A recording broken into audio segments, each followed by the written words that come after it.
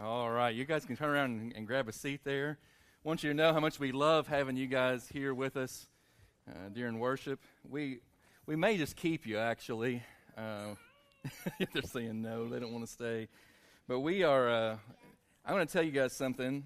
I have gotten more comments about what we're getting ready to do than anything else that I've done in the longest time. People love this sermon in the sack thing. I don't really know why, because I don't ever give away any good gifts or anything like that. But you guys know how this works. Basically, I've got something in the sack today that if you can guess what it is, then you get to take it home with you. And you guys know it's always something that's just stupendously amazing. You know, it's one of those lifelong gifts that you'll just keep forever and probably be buried with. So today, here's my clues. Now remember, you can't guess on the first clue, and when you're ready to guess, after the second clue, you can guess. None of this raising hands business. We don't like any of that stuff around here. You can do that over in the children's ministry. But when you're over here, in order to guess, you have to jump up and wave your hands frantically like something major's happening. So, y'all ready?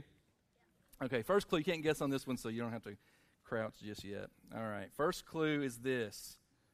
What I have in the sack today, these are, the first ones of these were over 5,000 years ago, and the first ones were used by the ancient Egyptians. So that's what I've got in the sack. First ones are over 5,000, you've made over 5,000 years ago and used by the ancient Egyptians. All right, second clue, y'all ready? All right, I see the ones ready to crouch there. Here we go. Number 2. In the 1850s, that was a little bit before you guys were born, a little history here. In the 1850s, more than half of all these that were made in the world were made in the city of Birmingham. In the 1850s, more than half of all these that were made, see, I could get hard clues because you all guess them too quickly. Neil thinks he knows, but he doesn't. And more than half of these that were made in the world were made in the city of Birmingham. All right, nobody knows that one. Number 3, here's where it's starting to get a little easier. They used to be made of goose feathers. What do you think, Zachary? Feathers. That's close. Nice tie today, by the way. That's an awesome tie. You get a guess? Okay, you're getting real close. Everybody grab a seat. We'll take another guess. You're getting real close. Just 1 second, Evan. We're getting real close here. All right. The most expensive one ever made was worth over $1 million, and the largest one ever made was over 18 feet long, and it weighed 82 pounds. You got a guess? A giraffe? No, it's not a giraffe. It's good. That's a great guess, though. What do you think, Evan? I know this one. It's the Egyptians, right? Yeah, they wrote with, what is it called? What do you write with? Come on, Evan, you can get it. He's got the, okay, the pen, we'll go with that. You got it for it. There you go. Give Evan a hand today. All right. And Evan, you are going to get one of these wonderful election pens that so many of us have laying around after November. There you go. That's your take home for the day. I don't know if you voted for him or not, but there you go. That's your take home. Now, it's said that one of the most famous statements about a pen is that it's been said that a pen is mightier than the sword. And today we're going to look in Matthew chapter 1. There's a guy named Matthew that was one of Jesus' disciples who wrote down the story of Jesus for us. We call it the book of Matthew because he was the writer. And we're going to look at what Matthew wrote down for us about Jesus today as he took out his version of a pen and began to write on a scroll. Yeah, thank you, Matthew. That's right. This is how we learn about Jesus. And so I want to encourage you today with 2 things. First of all, listen close. You're going to learn a lot about Jesus today and how he came into the world. And also, again, as we've already said, that cheating is fine in our church, according to our youth pastor. Now your pastor is going to tell you that stealing is fine, because yet again today we've run out of bulletins, and so you're supposed to go and steal your mother or father or grandmother or grandfather's bulletin. If you fill your bulletin out this morning and fill all the blanks in, mom and dad can help you, or moms and dads, by the way. Then at the end of the service today, Miss Jeannie will be in the back, and she'll have a much better present than a silly old election pin. So let me pray for you guys, and then we'll send you on your way this morning. Father, thank you for this time to be together, and may we fix our eyes now on Jesus. Thank you for guys like Matthew who wrote down his story for us. And we pray that we would learn today, and even more than that, that we would grow in our love for Jesus. In his name we pray. Amen. All right, moms and dads, you can stand up where they can see you and head your direction if you would. Make sure they all get the right place.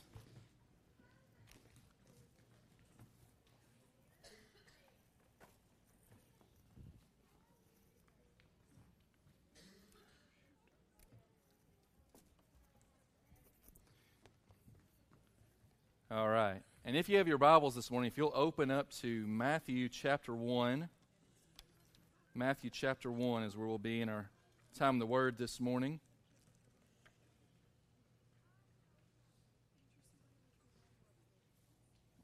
Somebody did. Somebody's little orange Bible at the end of the service here. I'll put it right there. Very good. All right. Thank you. You guys got it. Perfect. Evan's got his Bible. That's good.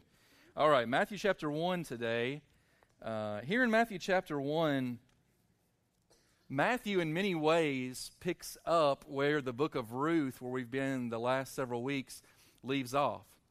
In Ruth, we saw at the end of Ruth chapter 4 that Ruth ends with a short little genealogy, a list of names that take us from Ruth all the way down to King David, who was a primary figure in the Old Testament and is really important for our understanding of what God was doing in the big picture of bringing Jesus into the world. And so this morning we're going to look at this first part of Matthew chapter 1, and you may be like me if you've had the practice of reading through the Bible during the year. We come to passages like this that are just a big old list of names, and we just fly right through them. In fact, we pretty much check that off our reading list without even really reading it, because we go, I don't even know how to pronounce half of these. Now, this is not going to be a pronunciation lesson this morning. I'm going to butcher these just as bad as you probably would. And these guys are all dead, so they don't really care at this point. But the idea this morning as we walk through Jesus' family tree here in Matthew chapter 1 is this. I want you to see that God's plan for the baby that was born there in the Bethlehem stable 2,000 years ago, this was not plan B in the mind of God. This was God's plan before time began. He had set out the perfect plan for bringing His Son into the world, and Matthew in this first chapter lays out for us this powerful picture of what God was doing in bringing Jesus into the world. With that in mind, would you stand with me in honor of God's Word this morning as we read these first 17 verses? Under the inspiration of the Holy Spirit, Matthew records these things. He says, this is the book of the genealogy of Jesus Christ, the son of David, the son of Abraham. Abraham was the father of Isaac, and Isaac the father of Jacob, and Jacob the father of Judah and his brothers. Those are the 12 tribes of Israel, by the way. And Judah the father of Perez and Zerah by Tamar, and Perez the father of Hezron, and Hezron the father of Ram, and Ram the father of Amminadab, and Amminadab the father of Nahshon, and Nahshon the father of Salmon, and Salmon the father of Boaz by Rahab. These names should start to sound a little familiar if you've been here with us. And Boaz the father of Obed by Ruth, and Obed the father of Jesse, and Jesse the father of David the king. He's very important. We'll come back to him this morning. And David was the father of Solomon by the wife of Uriah, and Solomon the father of Rehoboam, Rehoboam the father of Abijah, and Abijah the father of Asaph, and Asaph the father of Jehoshaphat, and Jehoshaphat the father of Joram, and Joram the father of Uzziah, and Uzziah the father of Jotham, and Jotham the father of Ahaz, and Ahaz the father of Hezekiah, and Hezekiah the father of Manasseh, and Manasseh the father of Amos, and Amos the father of Josiah, and Josiah the father of Jeconiah and his brothers at the time of the deportation to Babylon. That's also very crucial. Jeconiah is a crucial name here. We'll come back to him before we finish today.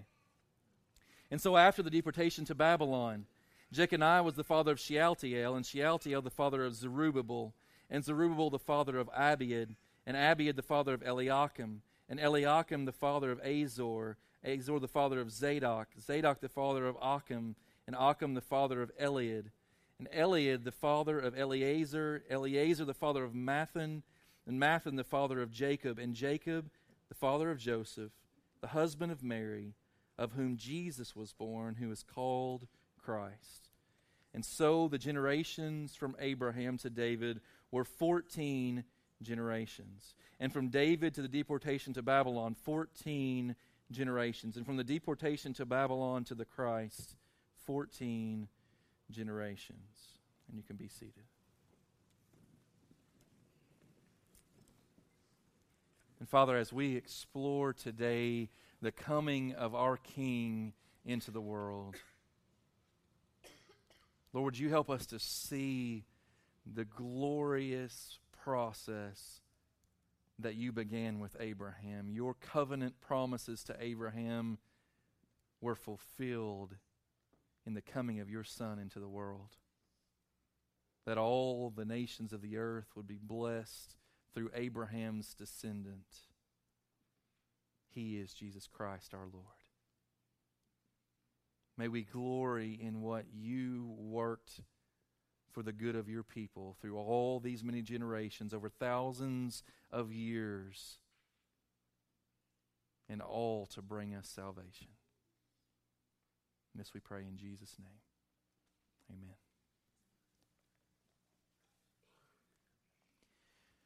Let me give you just real quick, just a basic timeline that can help you to kind of put the pieces together. If you're kind of a history person and enjoy these kinds of things, if not, just kind of doze off for a minute and we'll come back to the story here. Basic timeline for Matthew chapter 1. It starts with Abraham. Abraham, the patriarch, lived about 2000 BC. This is a real man who lived in real time and had real problems. This was the man that God spoke to and called out of his land in Haran and said, I want you to leave your homeland and I want you to go to a land that I'm going to show you. And Abraham, by faith, believed God, got up and followed God, and God blessed him. And we'll see part of that blessing here in just a little bit. Abraham, 2000 BC. Then 14 generations passed in Abraham's descendants. Abraham, Isaac, Jacob. The 12 sons of Jacob became the 12 tribes of Judah. And we fast forward down to 1000 BC, and we meet the first of the kings of this nation called Israel. Not the most powerful nation in the world, certainly not the wealthiest or the most well-known, but these were the people that God chose to bring about this plan of salvation, and he brings about this first of these great kings, this man known as King David, a crucial figure for us understanding Matthew chapter 1. We'll come back to him this morning. Then another 14 generations passed, 14 generations of kings, one king after another, some good, some bad, and some in between. We'll see that as we walk through this today.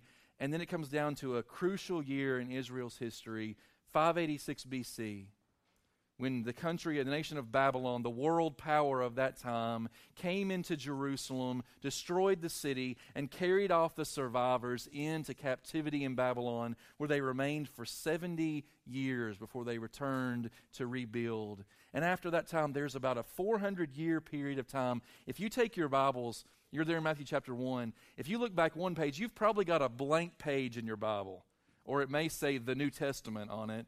That blank page represents 400 years of history in which God was silent. Between Malachi, the last book in the Old Testament, and Matthew, the first book in the New Testament, there was 400 years of silence. And all that we really know about that time, biblically speaking, is recorded here in Matthew chapter 1, this list of names. 14 generations that passed between Babylon's invasion and the birth of Jesus, right around 5 BC. So there's some key points there. We'll come back to these figures, to Abraham, to David, to those who were living at the time of the Babylonian invasion, and ultimately to Jesus. He is our goal this morning. And so let's get into it.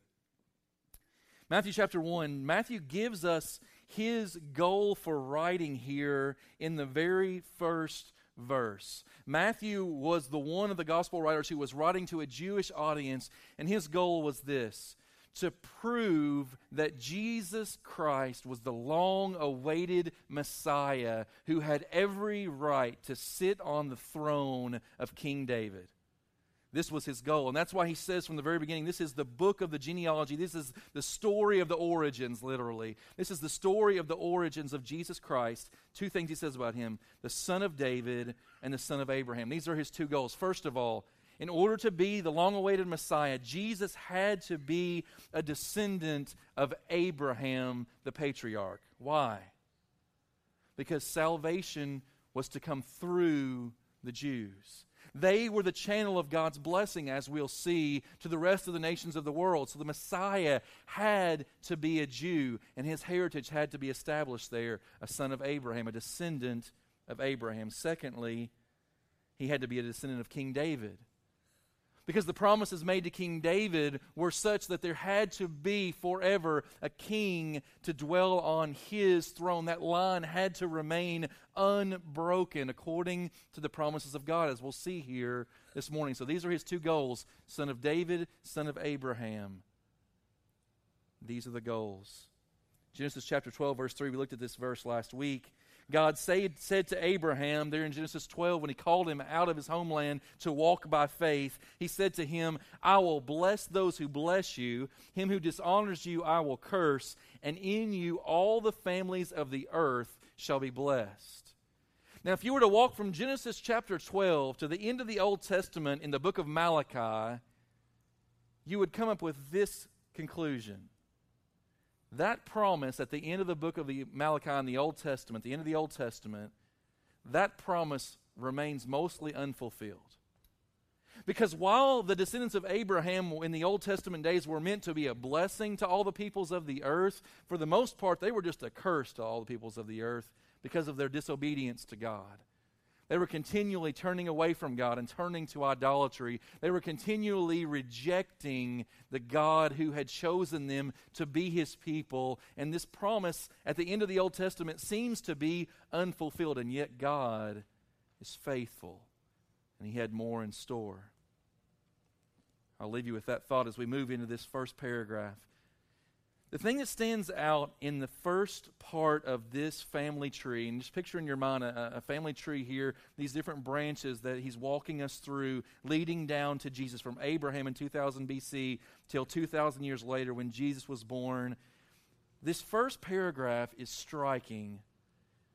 Maybe not to us because we read it and we go, well, it just looks like a bunch of names to me. But you got to understand that the Jewish people to whom Matthew was writing, they were used to these kinds of genealogies. Every family had to be able to establish their part in the heritage of God's people. So it wasn't enough just for you to know who your mother and father were, your grandfather, maybe even your great-grandfather. Not many of us can trace our lineage back farther than maybe 3 or 4 generations. But in their day, it was so important for them to be able to trace their lineage back generation after generation after generation to Abraham, that they would know their heritage as the people of God. And that's what Matthew's establishing here for Jesus, son of David, son of Abraham. But the striking thing that Matthew does here in this first paragraph is he includes at least 4 individuals that nobody else who was doing family trees in Matthew's day would have included. When you look in the Old Testament and you see these lists of names, you look in Chronicles and other places and you see these lists of names in the Old Testament, it's always this man beget, this man beget, this man beget, this man. It's a list of men's names one after the other. This was the common practice because family lines were passed through the father. And yet what you find here is that in 4 different instances here in this first paragraph, Matthew includes the mothers who were involved. And it's not necessarily because these were great and godly women.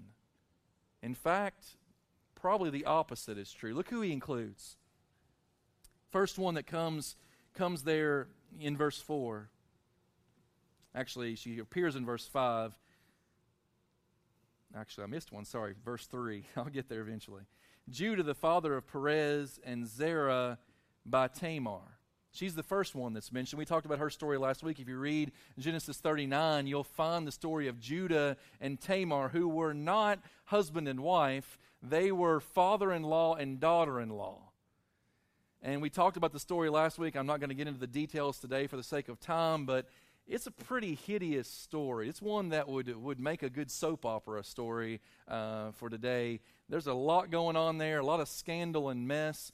And yet Tamar makes the list here, a woman who pretended to be a prostitute in order to draw in her father-in-law into a relationship that produced these two twin boys, Perez and Zerah. That's the first one. Fast forward to the next couple of verses, and we find this man named Salmon who married a woman named Rahab. Now, we immediately think of Rahab as a woman of faith, a woman who, and when the Israelites went into the promised land, they began to take over that land, and they came to this first city known as Jericho, and Rahab was the woman who protected the spies they had sent to spy out the land. She hid them so that they would not be discovered. We think of her being a woman of faith, and yet the Bible constantly reminds us about Rahab. It refers to her so often as Rahab the prostitute. A woman, yet again, of ill repute that God used to bring about our salvation. Then we go on to the next verse, and we find a woman we've become very accustomed with over the last several weeks. We find in Boaz was the father of Obed by who? By Ruth. Again, a woman of faith, and yet we will remind ourselves that time and time again in the Old Testament, she's referred to as Ruth the Moabite. She was a descendant of a nation that was known for rampant immorality and wickedness. And so again, God uses someone that we might have passed over to bring about our salvation. But then the last one's really striking, and Jesse, the father of David, the king, and we wish he would just stop there. But then he goes on to say, and David was the father of Solomon by the wife of Uriah. We know her as Bathsheba. Doesn't even give her name here. He goes so far as to remind us of how she came into this relationship with David. It was a relationship of adultery. She was the wife of Uriah the Hittite. David saw her, lusted after her, desired her for himself, took her in, engaged in an affair with her, and then to cover up his affair, he eventually had her husband sent out to the front lines to die in battle, and then tried to cover the whole thing up until a year later it was all exposed. And Matthew, rather than covering it up here, displays once again the grace of God in redeeming the ugliest of situations. I point this out because here the parts that I believe Matthew's wanting us to really focus in on all involve these four girls. Two things I would say about them. First of all, both Jews and Gentiles were included. Of these four women, we know that at least two of them were not Jewish, which doesn't make a big difference to us. We have to understand that in the Old Testament, for an Old Testament Jew, to be ethnocentric was a normal thing. To marry outside of your bloodline was a very, very serious offense. And yet God uses in these four situations at least two of these women, and perhaps all four. We don't really know the nationality of Tamar, and we're not really sure of the nationality of Bathsheba. They all four could have been Gentiles. And God is incorporating them into His plan. He's bringing them into His plan of salvation. It's a beautiful thing. But we also see here that both saints and sinners were included. He didn't choose the most godly of women here. And in fact, the men are no better. As you walk through this list, you'll see name after name after name that you would have gone, man, I probably would have left that dude out. Because there's some rough characters in here. But God was in the process of redeeming His people. It's a great reminder of Galatians chapter 3, which says that there is neither Jew nor Greek, neither slave nor free, no male and female, for you are all one in Christ Jesus. Church, hear those words. All the barriers that we erect in our culture, barriers of gender and ethnicity and socioeconomic class and educational status, they all are diminished by the cross of Jesus Christ. And if you are Christ's, then he goes on to say, you are Abraham's offspring, heirs according to the promise. This is where it comes home to us. We look at this and go, well, I'm not a Jew. What does this have to do with me? He's helping us to understand what Jesus said. He said, who are the sons of Abraham? They're those who walk by faith. Those who walk as Abraham walked. It's not about a bloodline. It's about a faith walk. And so we see it here for us. In the second paragraph, he begins to describe the nobility that led to Jesus. This list of kings, beginning with David, the king who was the greatest of the kings, the king over Israel in the golden age of Israel, when everything was growing and expanding. God's people were doing well, but he was one in a list of 15 kings here that God lays out in this paragraph. Of these kings, we find that 8 of them were good kings, who honored the Lord, who loved the Lord, who led God's people in serving and worshiping the one true and living God. But 7 of these kings were bad kings, who, as it says in the Old Testament, they did what was evil in the sight of the Lord. They engaged in the idolatry of the nations around them. And we're so quick at times to look at Old Testament idolatry and go, well, what's the big deal really? So they went to a pagan temple, or they burned a little incense to a false idol. What's the big deal? Let us not forget, folks, that Old Testament idolatry was wrapped up hand in hand with rampant immorality. There were 2 aspects of Old Testament idolatry that we need to not forget. For one thing, Old Testament idolatry, one of their major practices was child sacrifice. And in fact, in this list, we find a man named Manasseh. If you fast forward down here to verse 10, you'll see Manasseh listed. He was one of the most evil kings that Israel ever had. He reigned for 55 years, and it says that he burned his own son as a sacrifice to a false idol. Old Testament idolatry was not just burning incense to little tiki idols.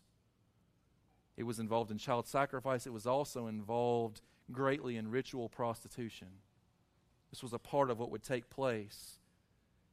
Idolatry and immorality were linked hand in hand. And by the way, folks, the same is true for us. Whenever we cease worshiping the one true and living God and run after the false gods of our world, it always leads us into immorality. And so we see in the line of these kings a similar thing happens as it did in the days of the judges. We see this downward spiral. David is the top here. He is the greatest of the kings, and everything is good in his time. But then in this 400 years that's represented in the second paragraph, this 400 years in which these kings reigned, we see this downward spiral taking place. Things are going from bad to worse. You get down to Manasseh, 55 years of this evil king reigning over God's people, and just 2 generations later, it's all done. King Jeconiah was evil as well. And we begin to wonder, as you look at this Old Testament history, you begin to wonder, how are the promises of God that were made to David going to be fulfilled? Look at this promise that God made to King David. Through the prophet Nathan, he spoke, "And your house and your kingdom shall be made sure forever before me." That's a strong word, isn't it? "And your throne shall be established." How long? Forever. And you watch this downward spiral that takes place during the 400 years of these kings. Things are going from bad to worse. It seems at various points it's all going to fall apart. The wheels are falling off the bus. And you get down to Jeconiah, 586 BC. Babylon comes in and carries the people off to captivity. The line of kings is broken there. And the word of Jeremiah in Jeremiah 22 is made known. "Thus says the Lord," Jeremiah spoke this before the events of 586 BC. This is what's about to happen. Write this down. This is about Jeconiah, that king who was ruling. Jeremiah 22:30, just jot it down. He says, write this down. This man, write him down as childless. That's the greatest curse that could be inflicted upon a man in the Old Testament days. "A man who shall not succeed in his days. For none of his offspring shall succeed in sitting on the throne of David and ruling again in Judah." Doesn't mean a lot to us today, but this is what it meant to those who heard this word. They heard this word and said, well, how can it be then that there will always be a king on David's throne? If the line is being cut off here, how is the promise of God going to be fulfilled? Are our hopes of the Messiah now gone? Is God going to fall short on fulfilling His promise? Is man's wickedness going to keep the plan of God from happening? And yet the amazing thing that we find is this: God always makes a way. If you flip over to Luke chapter 3, I want to show you something just real quick. It won't take long, but it strengthens my faith to see these things. Luke chapter 3, we find another account of Jesus' family tree. Now, Luke works a little differently than Matthew does. Matthew begins with Abraham and works his way to Jesus. Luke begins with Jesus there in chapter 3, verse 23. He begins with Jesus and works his way all the way back to Adam. If you thought the list of names we just read was a bunch of tongue-tying ones, there's a whole lot more here that we're not even going to begin to read any of these. But Luke is working his way from Jesus all the way back to Adam. He goes all the way back to the first man, because Luke's purpose is to establish that Jesus was the Son of Man. But you'll notice something. If you were to compare side by side these lists, they're identical until you work your way to David. And then the lists get different. And many people look at this and go, well, who's right? Which one has the right family tree, Luke or Matthew? Somebody's got to be, people, in fact, some who would be critical of the Scriptures would say, well, obviously there's a discrepancy in the Word of God here. Somebody must be right and somebody must be wrong, because the two lists are radically different after you get to David. And yet the interesting thing is, as you look at it, you begin to see that where Matthew's list ends with the line of Joseph, and Luke begins after David with a son named Nathan, not Solomon. And he follows that son Nathan, who had every right to sit on the throne but never did. He was of royal lineage, older than his brother Solomon, who ended up as the king. He follows the line of Nathan all the way down to a virgin girl named Mary. Now that may not wow you like it does me, but these are the kinds of things that strengthen my faith in our God. That God had a plan, even with the wickedness of mankind, these series of kings that just went from bad to worse. And eventually God said, enough is enough. I'm going to break this line. God had in his hip pocket a back door through which to bring the Messiah. That he could still sit on the throne of David and had every right to. God knew exactly what he was doing. Hear this, church. The wickedness of men will not destroy the plan of God. God will make a way when there seems to be no way. That's what he does here. You can study it on your own. Flip back to Matthew chapter 1 with me. I want to show you just a couple more things this morning from this list that just looks like a bunch of names to us, and yet God is working a powerful work through all these many years. Neil, you're going to have to take over the computer. My iPad just died.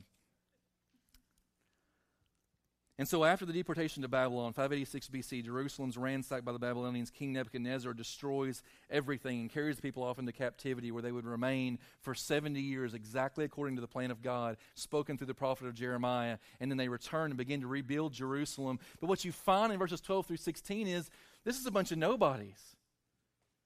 The previous paragraph was all nobility, kings whose stories we have recorded in the Old Testament. But you look at this paragraph, and after Zerubbabel in verse 12, we don't know about any of the rest of these guys. They're all nobodies. They all lived in that 400 years of silence, that one page just to the left of where you are, that little blank page in your Bible that represents 400 silent years of history in which God was not speaking to his people, in which God was preparing to do a mightier work than they had ever seen, a time in which God was silent and the people surely wondered, will the promises of God be fulfilled or will they remain unfulfilled? And yet God was working in those days to do a mighty work. As I just mentioned, no one after Zerubbabel was even mentioned in the Old Testament. The only reason we even know their names is because God listed them here for us through the pen of Matthew. It's great to know, isn't it, that our God still chooses to use nobodies. You don't have to be among the nobility in order to be used by our God. He is the one who often, most often, we find, uses the nobodies. We know Mary and Joseph, but let us be reminded, nobody else did in their day. A poor carpenter who didn't even have enough money when he went to be counted among the census to get a hotel room. Even if there had been a room available, he would not have been able to afford one, most likely. And his betrothed, who was about to give birth, had to do so in a stable, which was not the pretty picture that we have on our mantles this time of year. It was most likely a dirty, filthy cave full of stinking animals and all the things that come from stinking animals. And when our Savior was born into the world, he was not laid in a crib with a nice lace trim. He was placed in a feeding trough. And this is how your King came into the world. You see, God's ways are not like our ways. His thoughts are not like our thoughts. His plans are so much different than what ours would be. And yet his ways are always better. I want you to notice one more thing, though, and this will lead us into where we'll be next week. In verse 16, Matthew takes great pains to proclaim the virgin birth. What Grant mentioned a few minutes ago, that would have been scandalous. Another scandal in this line would have been what happened to Mary. What was proclaimed to the angel just appeared to everybody else like that there had been fornication and immorality. But God was doing something amazing, and Matthew notes it here. Notice how he words this so carefully. And Jacob, the father of Joseph, the husband of Mary, of whom, and those words "of whom" in the Hebrew, in the Greek here, those words "of whom" in the Greek are a feminine word which can only refer to Mary. Of whom Jesus was born. He is taking great pains here to say that while Joseph may have been viewed as the biological father, he was not. She was of child by the Holy Spirit. And that which was produced from her was God in the flesh, come to dwell among us, who is called the Christ. The same thing that the prophet Isaiah said 700 years earlier. He said, the Lord himself will give you a sign. He'll prove to you his promises in this way. But behold, watch, pay attention. That's what the word behold means. Listen up, church. The virgin shall conceive and bear a son, and shall call his name Emmanuel, which means God with us, come to dwell among us. And so what does all this mean? What do we do? You go, okay, that's nice. It's a good little history lesson for me today. What's the outcome of all these things? What do we do with a list like this? As we read through this, maybe you'll begin again this next year to read through the Bible, and maybe you'll start there in the New Testament, and you'll begin with Matthew chapter 1. I hope that when you read this list from now on, you'll begin to see the glory of God's plan. That these who just look like a bunch of names to us represent the power of God and his sovereignty to bring about our Savior in spite of all the obstacles that stood in his way. Verse 17, let's look at it again. And so, Matthew says, here's his wrap-up of this whole part. And so the generations from Abraham to David were how many generations? 14. And from David to Babylon, how many generations? 14. And from Babylon to the Christ, how many generations? 14. And now we don't quite get the symbolism of 14 until we understand that in those days, the Jews had a way of referencing important people in their history according to numerical values. You may remember those puzzles that you did as a kid where they would give you a chart to the side that each number represented a letter, and then you would refer to the chart and you would fill in the letters according to the numbers that were listed there, and it would give you a message. Y'all remember those? At the 8 o'clock service, I got a bunch of blank stares like I had 3 heads when I talked about this, but some of you remember this. I used to do those as a kid, and you would get this message out of deciphering the code. It's not unlike what was happening here. When you take the letters of King David's name, the 3 consonants, they only did it with the consonants in the name, D, V, D, in the Hebrew, and you use their code, matching each of those letters up with a number as they would have done, the number by which they would represent King David was, guess what? 14. 14. And so what was Matthew saying to those in his day? With this threefold repetition of 14, the number that represented King David, the one whose throne and that day was empty, the one whom they were looking and saying, who's going to sit on the throne of David? Who's going to fulfill the promises of God? How's it all going to play out? God's been silent for 400 years. Is the promise of God going to fall short? And here's what Matthew is saying, church. Matthew is saying as he's walked through this list, he comes down to the end here and he says, so here's the outcome. Here's what I'm saying. He is the king. Did you hear me? He says to him again, he is the king. And one more time, in case you didn't hear it, he is the king. Jesus Christ is the king who's going to fulfill all the promises of God. Everything that was spoken to Abraham and Isaac and Jacob, everything that was spoken all the way back, even to Genesis 3:15, when God spoke to Adam after the curse had fallen upon the ground and they had sinned against God. God said, I'm going to send someone who's going to crush the head of the serpent. He is that king. It's the same promise that God made to Abraham. Through you, all the nations of the earth are going to be blessed. He is that king. When God said to David, I'm going to have one king who's going to sit on your throne forever and ever and ever. He is that king. And Matthew is saying to us, he is that king. Now Matthew writes to the Jews and says, he is your king. Not many of us in this room probably from Jewish descent. And we say, well, where do we fit? You fit in just as Rahab did. Grafted into this family tree by faith in a God who works all things for good for those who love him and are called according to his purpose. Church, this is your king. This is your king who is seated even this day upon his rightful throne where he will reign forever and forever and forever according to God's promise. What kind of king is he? Let me leave you with 3 statements about this king. First of all, he is the king who calls sinners to repentance. He calls sinners to repentance. There are plenty of sinners in his family tree, many of them who died in their sins without putting their faith in the one true and living God. And this king comes to call sinners to repentance. And no matter how great your sin, he says to you today, I want you to be included in my family. By faith, you can enter into this long line of those who have walked by faith in him and known the fullness of the promises of God through Jesus Christ. He's calling you to repentance and faith.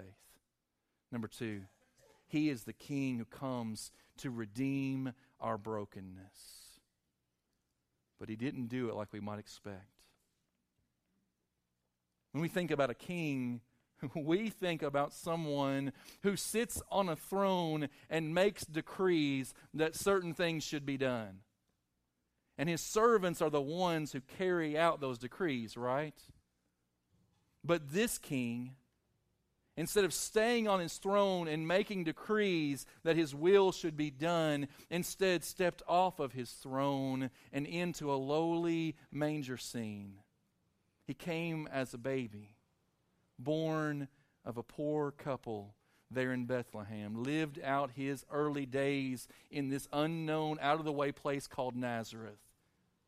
The one who deserved to have the utmost and highest place in this world took the lowliest place.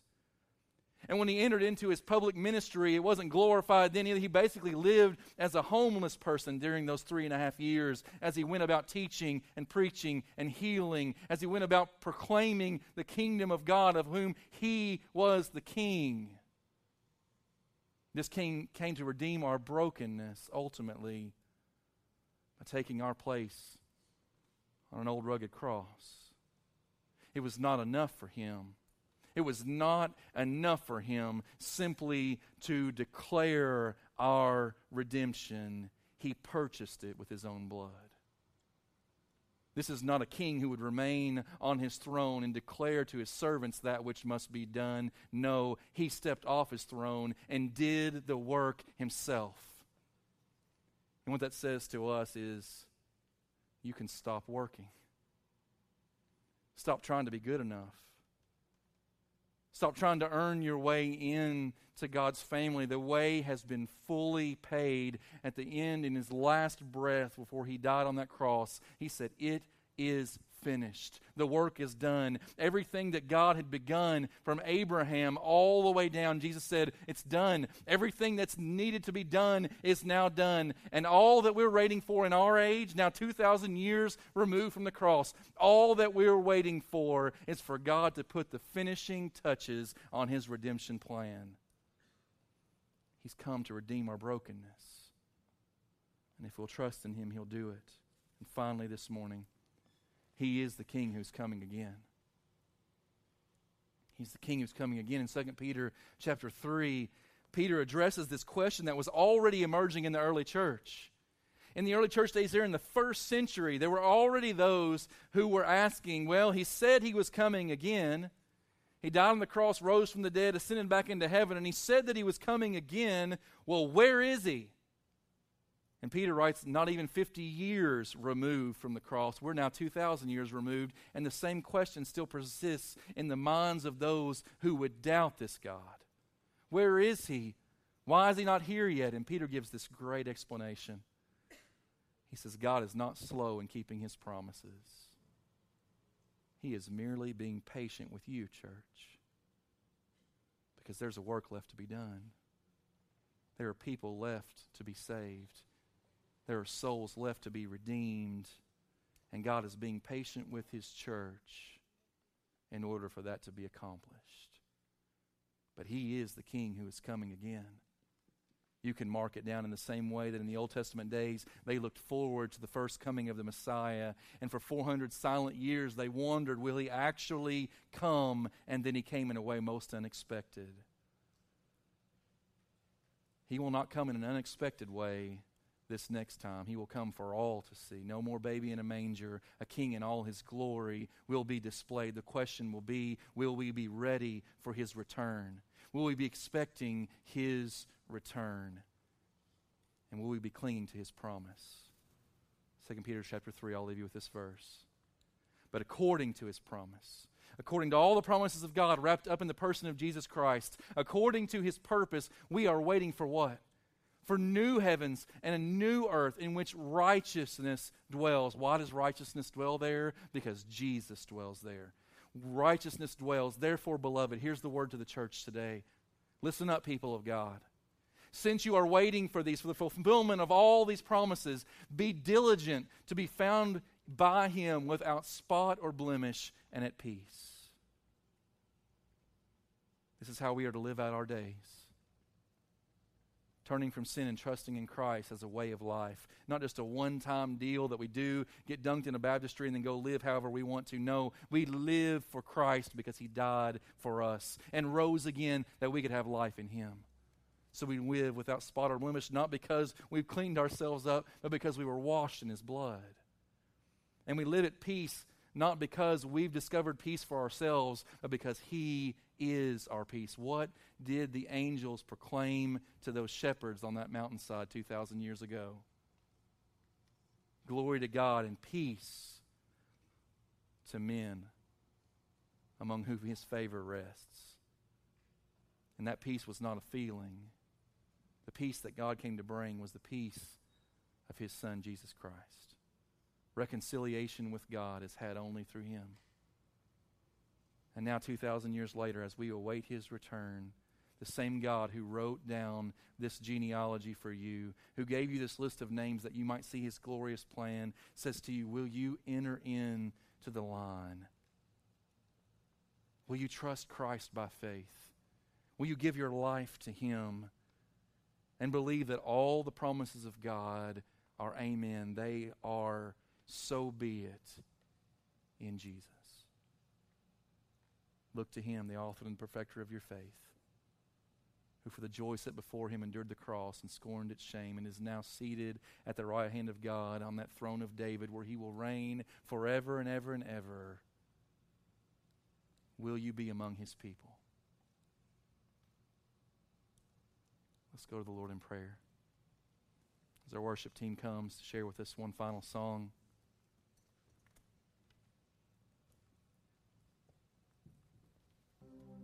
your head may be just full of all that we've talked about this morning and maybe just swirling with details and this and that and the other. Let me just bring us home this morning with this thought. Of all that we've talked about, of all that Matthew has portrayed for us about this king, it begs this question for us. Is Jesus your king?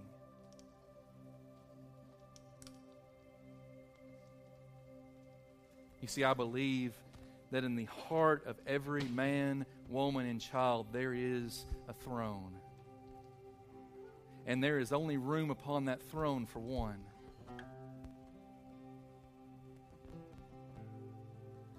And most of us spend the majority of our lives ourselves seated on that throne.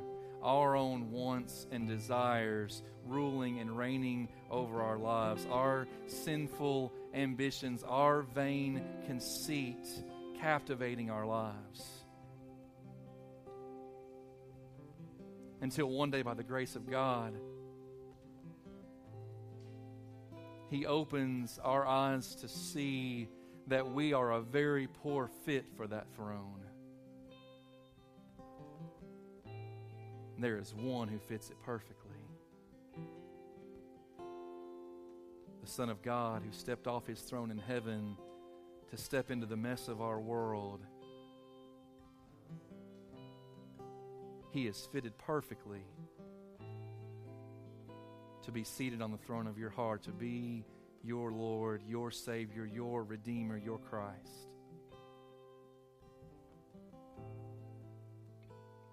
The question that remains this morning is, will you remove yourself from the throne and enthrone Him there where He belongs? Will you proclaim, as many have throughout these many years, that Jesus is Lord? That at His name alone every knee will bow, every tongue will confess that Jesus Christ is Lord. The only question is, will you do that willingly now? Or will you do it through gritted teeth later? Will you escape the condemnation that your sin deserves?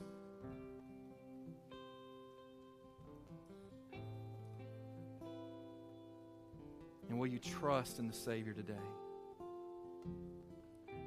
Turn from your sin and trust in Christ. This is the way the King has laid out for us. Will you walk in it by faith? Father, help us.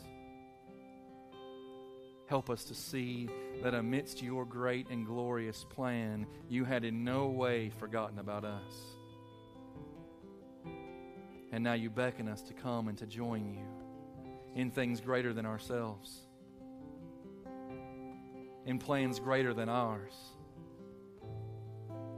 to be a part of your unfolding plan of redemption and to know the promises that all who walk by faith receive in Jesus alone. Help us to respond to this great news, this great gospel. We pray in Jesus' name. Amen. Let's stand together. We're going to sing this last song together this morning. My brother Kent and I will be here at the front. If you would respond this morning to the gospel of Jesus Christ, take your place in the story of God as one of His children, we invite you to respond. We'd love to share with you how you can know Jesus as your Lord and Savior. Let's sing this together.